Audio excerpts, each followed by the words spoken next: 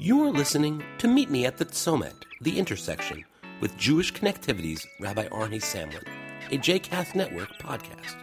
For more information about Jewish Connectivity and Rabbi Samlin, please visit jewishconnectivity.com.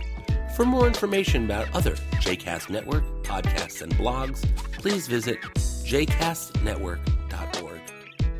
Shalom, this is Rabbi Arnie Samlin, Executive Director of the Center for the Advancement of Jewish Education in Miami and founder of jewishconnectivity.com, welcoming you as we meet at the Tzomet. I want to speak with you for a second about what it feels like when you believe you've been wronged by someone. We tend to carry grudges. All of us have been hurt in some way or have had our hearts broken or have been crossed by someone in a work relationship, career move, what have you. It's very hard to move on and very hard to forget. Sometimes people will even go so far as to seek revenge. Not a very good plan in any way and under any circumstances, but nonetheless people are human. I've been involved with families that I know where there are people who don't talk to other people for months, years, or sometimes even over the course of many generations because of some perceived hurt that occurred, again, often in the distant past. And while we seek to have family and loved ones around, very often we cut ourselves off from them simply because something in the past was done that was perhaps not that harmful or may have actually been very harmful, but has hopefully faded over the course of the years. When I think about this, I look at the story in the book of Genesis, the book of Bereshit, of Joseph. Joseph is sold into slavery, essentially being kidnapped by his very own brothers, ending up as a servant in Egypt. Only in the course of many years does he rise to a position of authority and power within Egyptian government and society.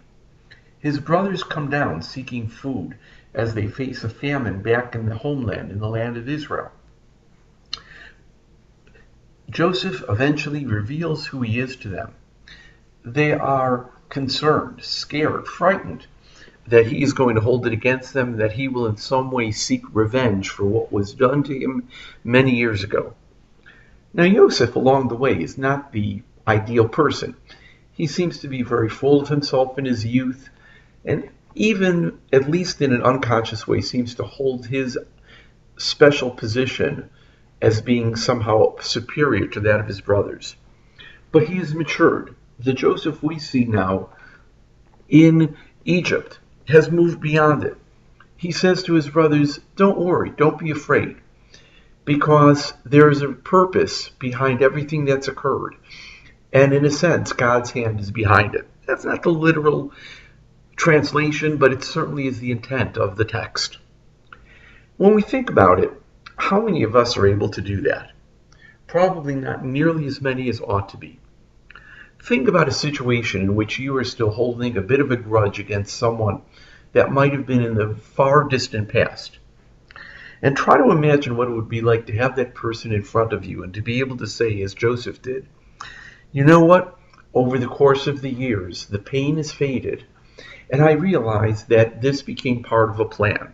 Or even to be able to say, you know what? From the hurt that I had to face, I grew as a human being. Because we do, in fact, learn from each and every experience that we face in our life. I'm going to suggest that you, if not reach out to someone when that's happened, at least think about what it would mean to forgive and to be able to see that hurt in the proper perspective so that you can be able to move on with your life and remove some of the hatred and anger from your own heart. Think about it, and please be sure to leave comments on the Facebook page of the JCast Network or the Twitter feed of Jewish Connective. Forgive someone today, get out of the grudge match, and go out there and really make great things happen. Until the next time, this is Rabbi Arnie Samlin. Shalom.